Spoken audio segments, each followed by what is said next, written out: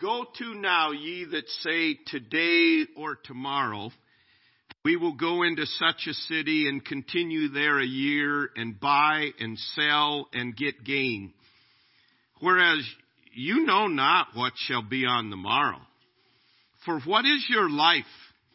It is even a vapor that appears for a little time and then vanishes away. For that ye ought to say, if the Lord will, we shall live and do this or that. But now ye rejoice in your boasting. All such rejoicing is evil. Therefore to him that knoweth to do good and doeth it not, to him it is sin. You've studied this, and we're not going to go into the full detail of this passage here. But he is not telling us it is wrong to plan. He is not saying just add on your plans if the Lord will, like a magic little potion that you add on. But he's telling us that we must submit all our plans to God. God is sovereign.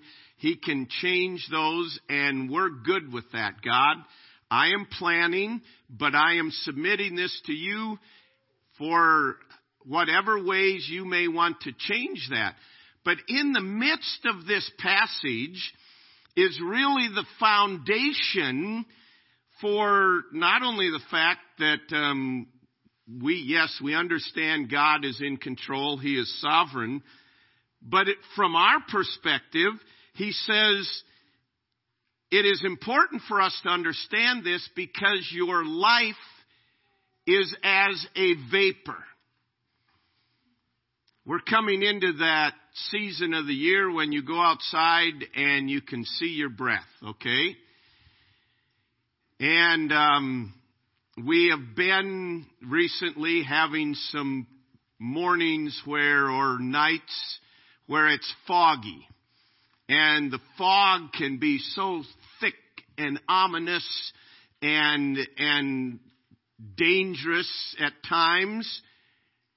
And then it's like it's gone. We're at that time of the year that you may put the tea kettle on and you put the tea kettle on and it starts boiling, and maybe you have one that whistles, or steam starts coming out, and it's coming out with force, saying, I'm ready for the tea. And you take it off and the vapor's gone. You know, God in life is giving us many, many, many messages reminding us about Him. And one of them is this aspect that your life is as a vapor that appears for a little time and vanishes away. Draws a lot of attention and then is gone. Vanishes. The word that is used here means unapparent, consumed, to disappear, to pass from a visible to an invisible state, having no perceptible existence. And then this definition, departing forever. I mean, think of it. What is your life? It is a vapor that appears for a little while and then it departs forever. Our physical life he's talking about here. It's a gift of God that is quickly passing. And it is imperative that we as individuals understand that my life is a vapor in the grand scope of things, and it will vanish away. And if we come to see life as a vapor, as a mist, as a fog, as a breath, that vanishes away, it will cause us to do a number of things in our life. And what James is reminding us of, the brevity, the uncertainty, the fact that God is in control. For me to say, I'm going to go to this city, I'm going to stay there a year, I'm going to buy and sell, and I'm going to get gain. There's so many variables in there. One, I don't know that I'll make it to the city. No, I don't know that I'll stay there a year. I don't know that I can buy or sell, and we've all bought and sold and not got gain, right? But underneath all of this, James is reminding us that our life is a vapor. And understanding this should have a profound impact on our life. Number one, it should cause us to keep short accounts with God. Your due day could be today. I mean, I doubt any of you woke up this morning and thought, wow, today could be my last day on earth. We don't think that way, do we? I mean, we like to think my mother lived to be 87 and my grandfather lived to be 97 and I'm probably going to, half between that, I'm going to live to be whatever. You know what I'm saying? Do you understand your life is a vapor? And it really is not up to your lineage, your heritage, that you are guaranteed any time. It's a vapor that God can make to disappear at any time.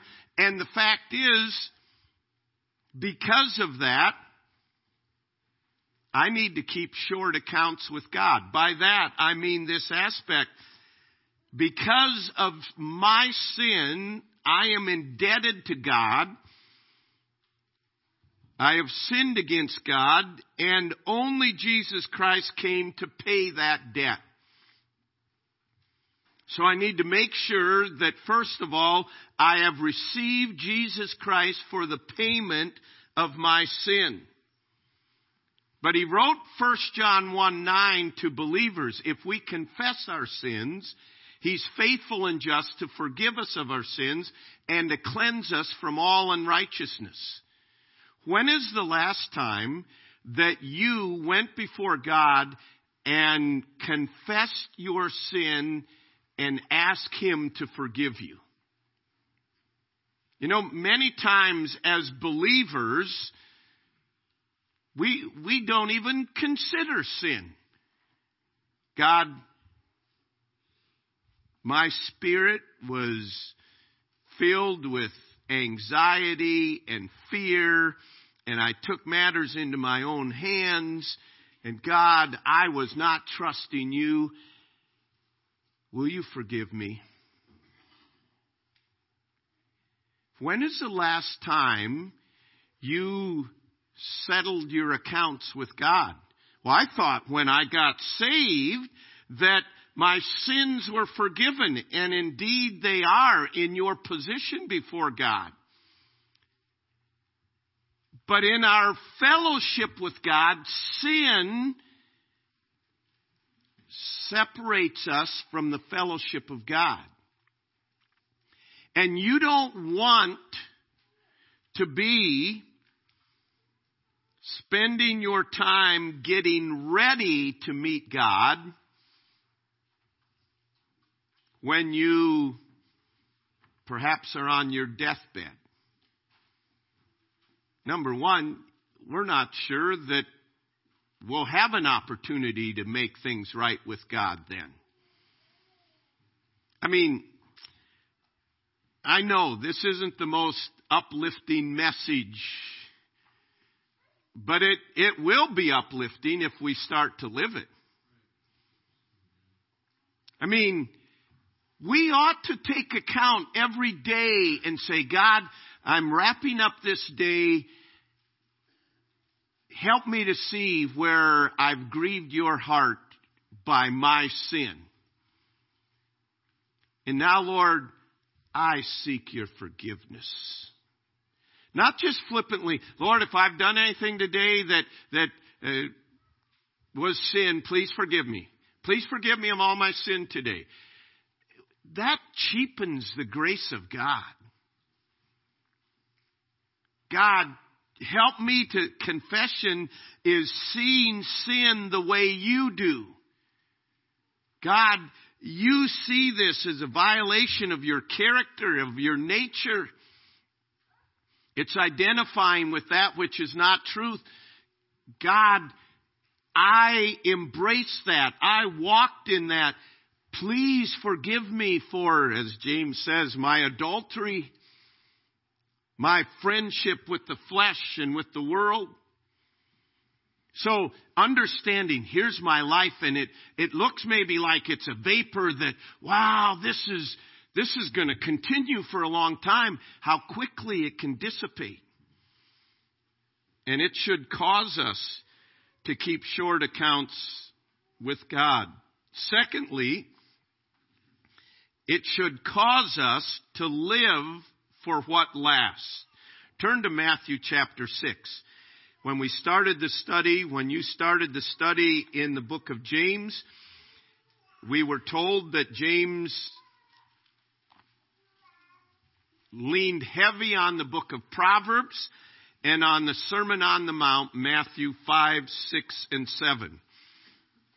Notice in Matthew chapter 6, verse 19.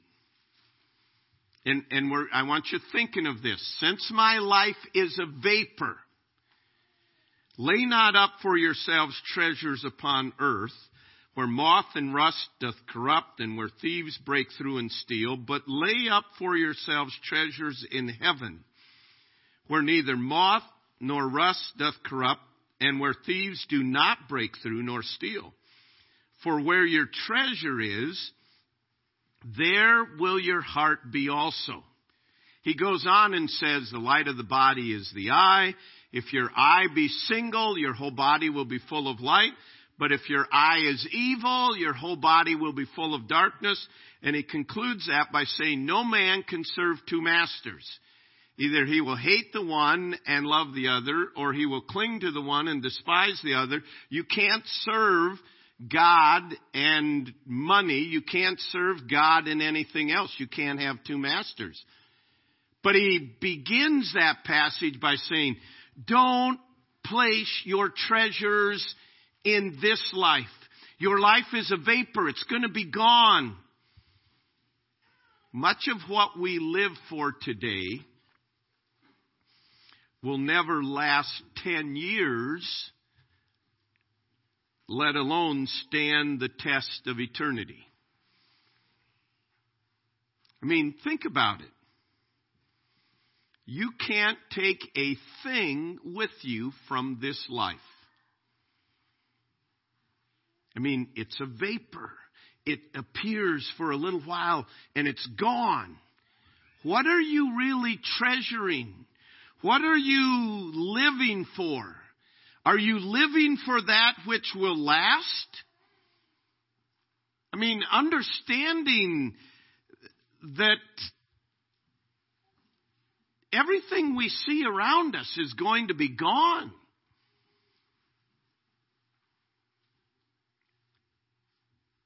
I think of this often, and I thought of it younger, but I see it now. You drive by a place and they've just bulldozed the house in. They've had a fire there, burned up everything, and it's gone. You know, there was a day when there was a man or a couple that said, our new house is done. We're moving into it. It's in the country. It's an acreage. There it is. That house that now a bulldozer just plowed down, dug a hole, burned up what would burn, and buried the rest. That's it. It appears for a little while, and it vanishes away. What are we really living for? If we understand As you walk out in the cold air, God's trying to tell you as you breathe, this is your life. This is your life. As you wake up in the morning and see the fog and think, oh no, I've got to drive to work in the fog. And then you see it dissipate. God's saying, here's a reminder, this is your life. It's just for a little while. So make sure that you are living for what is last. Lay up treasures in heaven. You know, we often say, what will this matter in 1 year? Often, things don't matter in 1 week or 1 year or 10 years or 50 years, let alone eternity. Some of you maybe can, but can you tell me what the price of corn and beans were 10 years ago? Can you tell me what the Hawkeyes or Cyclones record was 10 years ago? Some of you can. 20 years ago, can you? 30 years ago? Does it matter? It really doesn't matter. But our relationship with God matters. Because after that vapor is gone, all that we're going to have is what we build with God. And so he says to us, live for what lasts. And in understanding our life is a vapor, it then should cause us to value today. This is the only day we have. Don't allow yesterday to ruin today. Don't allow 10 years ago. Don't allow your past to ruin today. There's many people that have allowed their past to ruin every new day that they have. Admittedly, there's been some bad things happen in their life, but they keep dragging the bad things into the new day. They've never laid it at the feet of Jesus Christ and said, God, you take it and use it however you want. I am receiving today as a gift from you, and I want to use it for your glory. No, they're bringing their bitterness into every day. They're allowing their past to ruin today. Yesterday is gone. Forget about it. Change the things you can change. Clear up things that you can. Learn from it, and then move on. My life is a vapor. So I need to value today. Don't allow yesterday to ruin today. Don't allow tomorrow to waste today. Every tomorrow is out of your control. Completely out of your control.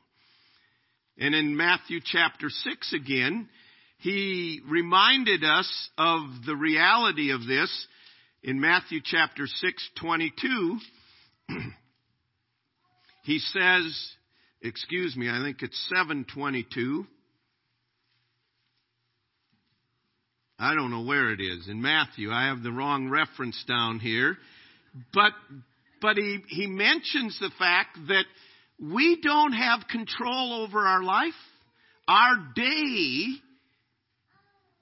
this moment is all that we have. We can't boast what we're going to do about tomorrow. And there's many that don't boast about what they're going to do tomorrow. They're fearful what tomorrow holds. Oh no, what's going to happen? What's going to happen in our nation? What's going to happen in my health? What's going to happen in the finances? What's going to happen with my kids? What's going to happen with my grandkids? And we're filled with anxiety that we don't value today. Listen, my life is a vapor. I don't even know that there'll be a tomorrow. And so I need to value today. And today I need to do what I know I should do. Satan wants you to waste today. Oh man, I blew it yesterday. How could I be so stupid? Or, oh man, what's going to happen? I don't know what's going to happen in the future. And right here, we wasted another day. About 30 years ago, a man who came to realize these truths, to value today, to live for what lasts, wrote this little poem. A wasted life I have spent, certainly not what God meant. I've done what men would think was strong, but God would say it was wrong. I know that now, when it's too late. I'm sorry I caused his heart to break. My family I failed and the lost, and I'll know someday at what the cost. My message to the saved in Christ, please, oh please, don't waste your life. Do God's things first. You can't go wrong. It's then your family will be strong. God, we know He is first, for His love will never thirst. Do you understand? We waste our life. If we come to realize, here's my life, it's a vapor. And this is it. Today is the only day that I have. And I'm not going to let the past destroy today, and I'm not going to let the future. What does God want me to do today? To him that knoweth to do good and doeth it not, to him it is sin. Value today. And then, if we realize life is a vapor, we will use what we have. We will use what's entrusted to us. Don't compare your vapor with other people's vapor. Use what you have. We waste our time thinking what we would do if things were different. If I had taken a different job, if I'd married somebody different, if this hadn't happened to me, if this does happen to me. Hebrews 13:5 says, be content with such things as you have. You're going to be held accountable for what you have. If only I would have done this. If only I was gifted in this way.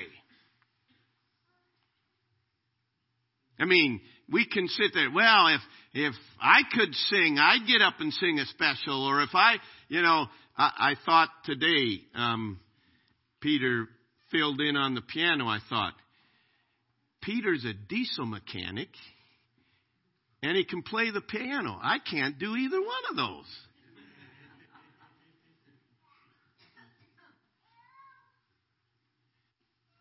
But whatever God's given you, use it for Him. This is the only vapor. This is the vapor He's given me. This is the life He's put in me. Don't compare yourself to others. That's of the devil. That's not wise, Paul wrote to the church at Corinth. Just say, God, here's my life, my past, my future. Here's today. And today, this is what you've put in my hand. And I want to use it for your glory. Why should God give us any more when we are not using what we already have?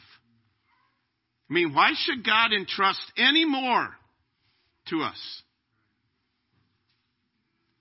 Don't worry about it. I mean, I always think just hoe your own row. You know what I mean? You might say, they got a better hoe. It has fiberglass handle. This thing's got slivery wood handle, you know. Well, put some sweat on it. It'll smooth it up, all right? Just get in your row, hoe, and quit looking around at others. Take care of what God's given you. Why? Because it's a vapor. Today's the only day it's here. Use what you have. And if we learn to see life as a vapor, we'll see trials differently as well. The trials that come into our life, when they come into our life, it can be as something that's all we see. It blackens the sun out from us.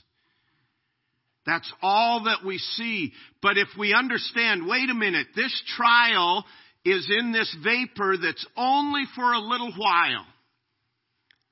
Turn with me to Romans chapter 8. When we understand life is a vapor, it will change how we view our trials.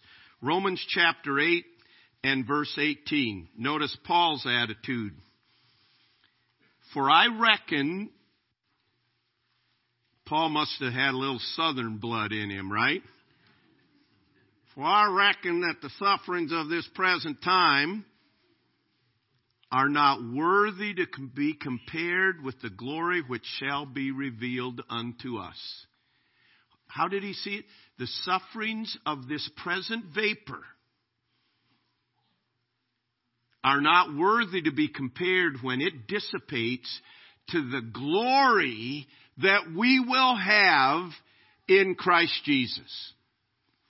This trial, whatever trial you are experiencing now or in life, it is just a part of the vapor, and the vapor will be gone, and so will the trials, and the glory will be all that's left. Notice if you turn to 2 Corinthians chapter 4. Again,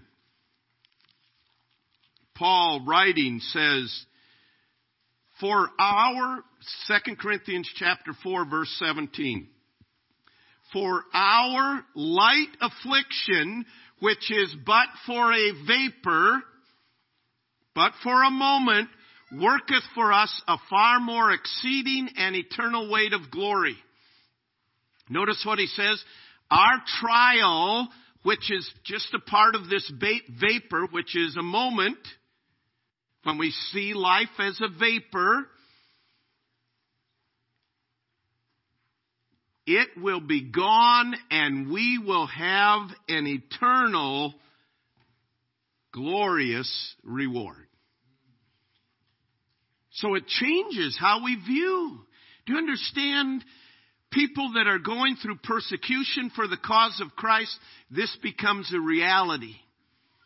This becomes a reality that soon this will be over and we'll be in the presence of God. This vapor, this cloud that we're going through will be gone and we will be in His presence. One other, 1 Peter chapter 1 and verses 6 and 7. 1 Peter chapter 1, verse 6. Wherein ye greatly rejoice, though now for a season, if need be, ye are in heaviness through manifold temptation, that the trial of your faith, being much more precious than of gold that perisheth, though it be tried with fire, might be found unto praise and honor and glory at the appearing of Jesus Christ. Wherein we greatly rejoice, though now for a season, for a vapor. Okay, God, this is a trial that I'm going through. And Paul prayed that God would remove his thorn in the flesh, and God didn't. But Paul said, I know that this season, Peter said here, but Paul said it works for a little while, and then afterwards produces great fruit. He says it's short.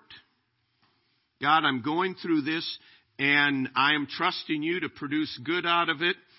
And I know someday this vapor will be gone, and I will be in your presence.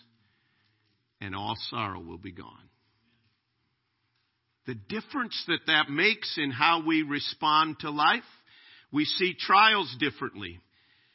And then, when we see life as a vapor, we will be prepared for the inevitable. George Bernard Shaw astutely observed, the statistics on death are quite impressive. 1 out of 1 people die. If we realize my life is a vapor and it is inevitable that this vapor will dissipate, we will prepare. A wise man prepares for what is inevitable. It is appointed unto man once to die, and after this the judgment. And there is only one way to prepare. It's to turn from our sin and running our own life and to call upon Jesus Christ to forgive our sins and save our soul and to direct our lives. And that is the only way that we can be prepared for what is inevitable. And in understanding, everybody we see, they're a vapor that's only there for a little while. And our job is to make sure we're prepared. Am I prepared for what is inevitable? Am I trusting only in Jesus Christ alone for the forgiveness of sins? And how can God use me to help them prepare for what is inevitable? In 1887, William Borden was born in a prominent and wealthy Chicago family. Borden's father had made a fortune in Colorado silver mining, but the family was unrelated to the Borden Condensed Milk Company. You familiar with the Borden Condensed? It was a great, still is, I guess. This young Borden, William Borden, was often asked about his wealth, and they would assume that he was part of the Borden Condensed Milk Company, and he would respond, "The rich condensed milk firm bears the name of Borden, but we have nothing to do with it." Their money came from the silver mines of Colorado. After his mother was converted to Jesus Christ in 1894, she took young Borden to Chicago Avenue Church, later known as, and today still known as, Moody Church, where he responded to the preaching of the gospel of Pastor R.A. Torrey. From that juncture in his life, prayer and Bible study became hallmarks of his life. After he graduated from the Hill School in Pottstown, Pennsylvania at 16 years of age, his parents gave him the gift of a chaperone trip around the world. How would some of you seniors like that, huh?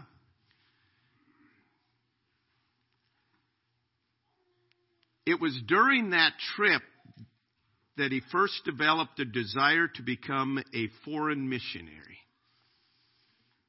In London, once again, under the preaching of R.A. Torrey, who was holding meetings there, Borden surrendered his life to whatever God wanted him to do. He said, "God, I'm willing to do whatever you want me to do." He entered Yale University in 1905, and with the encouragement of a young tutor, Borden began daily prayer groups that within 2 years reached the entire university from the freshman class to the senior class. Borden became known as a man with a burden for missions. His energetic and charismatic personality was one that opened many doors for him. He was very sociable. He was athletic and fun-loving. But also he was an intense and hard worker, a natural leader. At Yale, he was elected the president of Phi Beta Kappa. He was active in several collegiate sports, especially wrestling. With his own money, he funded the New Haven Rescue Mission and there did personal work himself.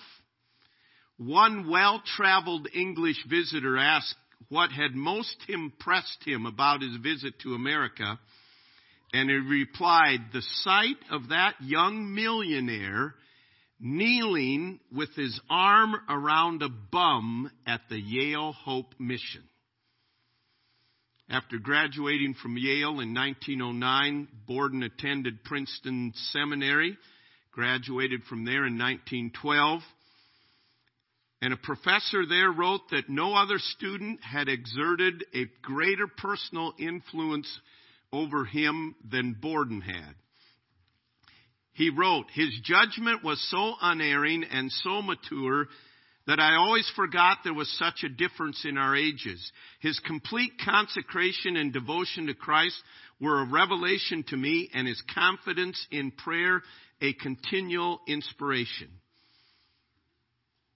Meanwhile, Borden's reputation was such that he became a board member of the National Bible Institute in New York City, and at one point temporarily took charge of that whole ministry. They entrusted it to him, from office management to student practical training to the operation of 4 rescue missions. He also became a director of the Moody Bible Institute, and at age 22, a member of the China Inland Mission. Borden's intention was to become a missionary to the Muslims in northwestern China. But he decided first to study Islam and Arabic in Cairo, Egypt, boarding with a Syrian family there so that he could hear Arabic spoken as much as possible. He also spent time actively distributing on the streets Christian sermons that were written in a Quranic style. In 1913, he contracted cerebral meningitis and died a few weeks later. He was 25. Ironically, his mother had just arrived from America to vacation with him in the mountains of Lebanon, and she was present for the simple funeral in which they held for Borden, and on his grave were inscribed these words: a man in Christ, he arose and forsook all and followed him. Kindly affectioned with brotherly love, fervent in spirit, serving the Lord, rejoicing in hope, patient in tribulation, instant in prayer, communicating to the necessity of the saints, in honor preferring one another, apart from faith in Christ, there is no explanation for such a life. All of that was on the tombstone of where they laid him. Memorial services were conducted for him at Princeton. They were held at an African church where he had taught Sunday school for 2 years and other places. When Borden died, he bequeathed $800,000 to the China Inland Mission and other agencies. Following Borden's death, his mother found in his Bible the words, "no reserve," and a date suggesting that it had been written shortly after he had renounced his fortune in favor of missions. When he did that, his father said, "You will never have a place of prominence in our business." Later, he wrote the words, also written in the Bible, "no retreat," that gave the indication that he wrote that after his father had told him that. And finally, shortly before he died in Egypt, he wrote in his Bible, "no regrets." No reserves, no retreats, no regrets. we say, he died at 25. What was his life? His life was a vapor that was just like yours and mine. But he made a decision to invest in that which was eternal. And he came down and said, I'm not holding anything back. There are no reserves. I am not turning back. There are no retreats. And at 25 years of age, dying of cerebral meningitis, he wrote, I have no regrets. No one will ever regret giving God their all. No one will ever regret living in light of the fact that my life is a vapor. And because of that, God, what do you want me to do? No reserves, no retreats, no regrets. Heavenly Father, I pray that the truth of James, the truth of your word, the reality that our life is a vapor would have an impact on our lives, not only today, but until our vapor remains. And Lord, I pray that the life of William Borden would speak to our hearts and challenge us. And Lord, I pray today that if there is one person here today who is not prepared for the inevitable, that they do not know they have forgiveness of sins, I pray today that they would call upon the name of you for the forgiveness of sins. Lord, I pray for believers here today who have not kept short accounts with you. I pray today that we would make sure there is nothing between our soul and the Savior. Lord, I pray that every one of us here today would live for what lasts. That we would value today, that we'd use what you have given us. And Lord, perhaps those that are going through a severe trial right now, may they be encouraged to know that it only is for a little while, for a short time, for a season. And Lord, I pray that there would be great glory brought to you as we realize and live in light of the fact that our life is a vapor. We pray in Jesus' name with thanksgiving. Amen. Let's stand together with our heads bowed and